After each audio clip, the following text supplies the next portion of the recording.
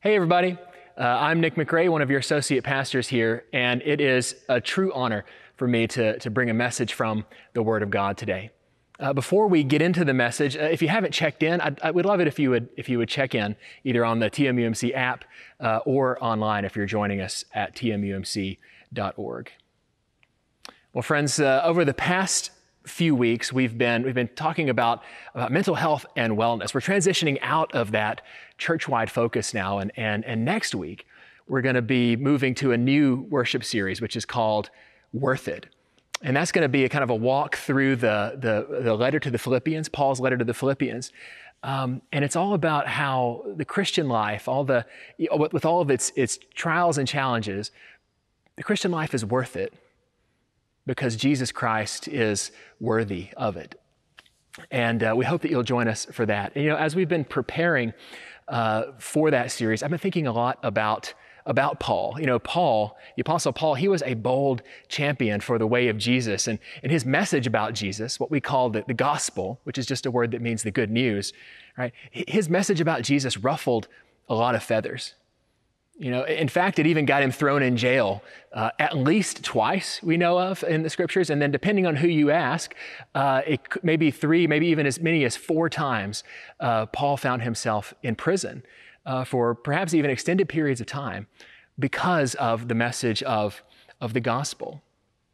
And so I find myself asking, what exactly was that gospel? What was that good news that Paul was spreading throughout the land that got him in such hot water with the people in charge? And you'd think that would be an easy question to answer for someone who is a preacher, right? But I got to tell you. So I'm a member of a group called the Genesis Cohort, and that's just a group of mostly young-ish pastors in the North Texas Conference that are kind of trying to discover new ways to do church or new ways to spread the gospel. And early on, one of our meetings, our leader, Matt, he asked us a very simple question. He said, hey guys, what is the gospel? And it was silence. A room full of preachers, and it was silent. That doesn't happen very often, because he simply asked us, what is the gospel? And it's not that we didn't know it's not that we didn't know anything, right? It's not that we don't know our Bibles. Most of us had been to theological school, and we had years of studying the Bible and studying theology and studying ministry. But still, just the simplicity of the question, what is the gospel? It caught us off guard. I mean, how do you encapsulate something like that? How do you wrap it up in a phrase or a sentence or something that you can just respond to a simple question like that? What is the gospel?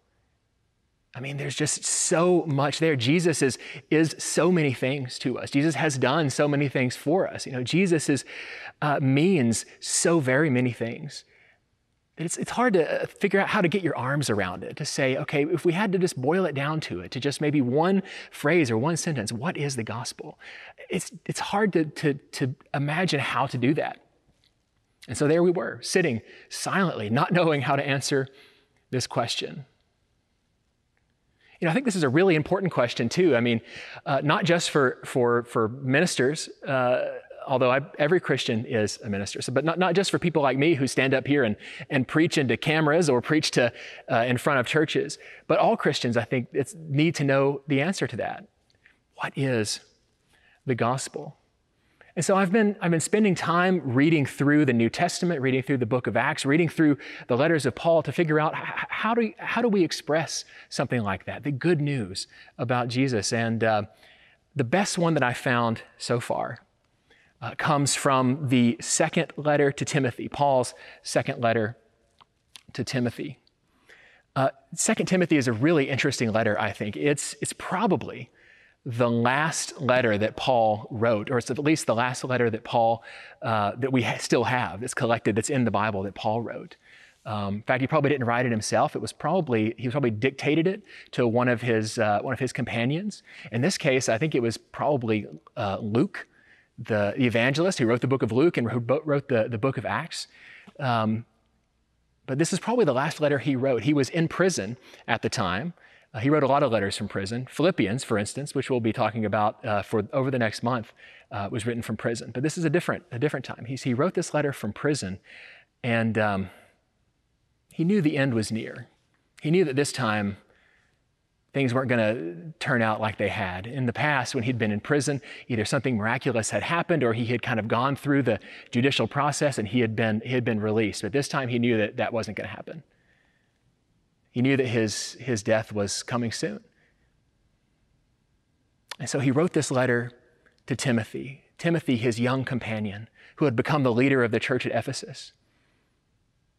And what he wanted to tell him is, first of all, how much he loved him and cared for him, how much he prayed for him, because he knew what a tough job Timothy had as the leader of that church in Ephesus.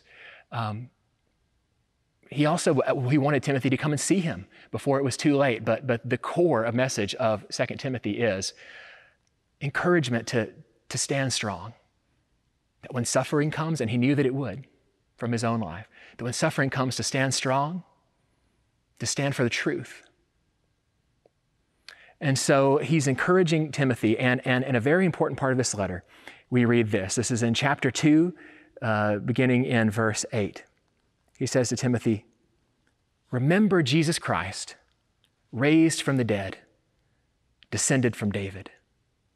This is my gospel, for which I am suffering even to the point of being chained like a criminal."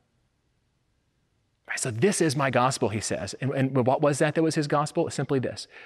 Remember Jesus Christ, raised from the dead, descended from David. And it's a really simple phrase, but there's so much in there. So I think there's actually three really important lessons for us to learn from that one sentence. And for the first one, we're just going to focus on this. Remember Jesus Christ. Now, I don't think that Paul thought that Timothy was just going to forget all about Jesus like he'd never heard of him or something. But he wanted him to remember something very important about Jesus, and that is Jesus is the Christ. You know, the way we use the phrase Jesus Christ, it sometimes sounds like we think that that's Jesus' last name. But of course, we know that that's not the case. Christ is a title. You know, it comes from a Greek word, which is a Greek translation of a Hebrew word, Messiah, which is a word that just means the anointed one. The anointed one. You know, anointing was a sacred ritual that went back to the very earliest days of the religion of the people of Israel, and it was a ritual that would take place where someone would sort of mark moving into a new status, a higher status, a status of a special role. Usually, for instance, the priests would be anointed. Oil would be poured over their heads when they were made priests. Or kings, we see over and over again in the books of Samuel and the books of the Kings, that when someone would ascend to the throne and will become a king, that they would be anointed with oil. And so it's an act of designation. So the anointed one, right, Jesus Christ, Jesus the anointed, means that Jesus is fulfilling a very special and important role. And to see what that role is, I think we only have to look as far as the book of the prophet Isaiah. In the book of the prophet Isaiah, in the 61st chapter, we read this. "The Spirit of the sovereign Lord is on me, because the Lord has anointed me to proclaim good news to the poor. He has sent me to bind up the brokenhearted, to proclaim freedom for the captives, and release from darkness for the prisoners, and to proclaim the year of the Lord's favor." So the prophet Isaiah is saying, the Lord has anointed me to give the message that all the prisoners are going to be released, all the captives are going to be released. Can you imagine why that would be good news to someone like Paul, who's been in prison over and over again, and here he is facing his last days once again in a prison cell? To hear that Jesus is the Christ, the anointed one who will set the people free. And in fact, Jesus said himself in Luke's gospel in the 4th chapter, we read that he entered the synagogue and he was handed a scroll, and it was a scroll of the prophet Isaiah, and it was this very same passage. And Jesus opened up the scroll and he read this: "The Spirit of the Lord is on me, because he has anointed me to proclaim good news to the poor. He sent me to proclaim freedom for the prisoners." Once again, Jesus is claiming this role of the anointed one. And when Jesus finishes that reading, he rolls up the scroll and he sits down and he says, "Today this scripture is fulfilled in your hearing." And Paul knew that. Paul knew that Jesus was the fulfillment of that anointed one that Isaiah had spoken of so long ago. And that was such good news to him who was in prison. And friends, do we think this is good news for us as well? I think it is. I think it is. Most of us are probably not in a literal prison right now, but how many of us feel imprisoned or are imprisoned by our sins, or by our habits, by our sense of selfishness, right? We feel imprisoned, enslaved to so many things in our world, such that it's good news. It's the best news when we hear Jesus is the anointed one. Jesus is the one who's been designated to set us free. So remember Jesus Christ. Next, remember Jesus Christ raised from the dead. Jesus Christ raised from the dead. You know, Jesus was, Paul could see that Jesus was the one whom the people of Israel called the suffering servant. We read the book of the prophet Isaiah, the 52nd and the 53rd chapter, that there was this mysterious figure of the suffering servant, the one who would suffer, and yet in some mysterious way, his suffering would bear the sins of the whole nation and of all people. And that through that suffering and through his death even, somehow the sins and the transgressions and all the things that weighed us down would be destroyed. But that wouldn't be the end of it. And we read in Isaiah chapter 53, looking, for instance, at verse 11, where it says this: "After he has suffered, he will see the light of life and be satisfied. By his knowledge, my righteous servant will justify many, and he will bear their iniquities." Right? When he's suffered, after he has died, he will see the light of life. He will be raised from the dead. And you can imagine this must be wonderful news to Paul, because not only is he in prison facing his last days, he knows that at the end of that time in prison will be his death. It'll be the end of his life on earth. And yet he knows that in Jesus there's one whom death couldn't hold. There's one whose death, in fact, saved him, and who rose to life and defeated death, and that Jesus gives us that same gift, gave Paul that same gift, and he could live in that confidence. And friends, do we think that this is good news for us as well? I think it absolutely is. Right? All of us, hopefully none of us will die in a prison cell. Hopefully none of us will die soon. But the fact of the matter is, there's no way around it. We're all going to die one day. We don't know when that is. And I pray to God that it's far from now. But friends, we will all die one day. But friends, we don't have to be afraid to die, because we know that waiting for us on the other side of death is not the end. It's not the end. It's the beginning of something new. Life with Jesus in a new way, resurrected life coming out of death, life joined together with him. And so that is wonderful, wonderful news. Jesus Christ. Remember Jesus Christ, raised from the dead. Remember Jesus Christ, raised from the dead, descended from David. Paul wants us to remember this because all the hopes of his people, the hopes of the people of Israel, were pinned on a promise that God made to King David centuries and centuries before. We look at the book of 2 Samuel in the 7th chapter, and we see that God makes a promise to King David. And he says this, he says, "When your days are over and you rest with your ancestors, I will raise up your offspring to succeed you, your own flesh and blood, and I will establish his kingdom. He is the one who will build a house for my name, and I will establish the throne of his kingdom forever. I will be his father, and he shall be my son." And then down in verse 16, we read, "Your house and your kingdom shall endure forever before me. Your throne shall be established forever. This was the promise that all of the Jewish people had pinned their hopes on, because over and over and over again, their kingdom had been invaded, had been destroyed, first by the Assyrians, by the Babylonians. It was ruled by the Persians, right? The Greeks, the Romans. Over and over again, there was invasion, and over again, there was no king from the line of David to rule over the people, but they knew that when God had made a promise, that God will fulfill that promise, and that one day there would come a king from the line of David who would be the true king and who would rule not even just the land of Israel, but whose reign would go from sea to sea and would last forever. Paul could see that Jesus was the fulfillment of that. Jesus was the one who fulfilled this kingly role. And you can imagine why this might be good news to Paul. Here's someone not only who is in prison, not only who's about to die, but all his ministry and everything that's happened to him has been at the hands of the Roman Empire, of a worldly power who claimed dominion over all the world and over his own life.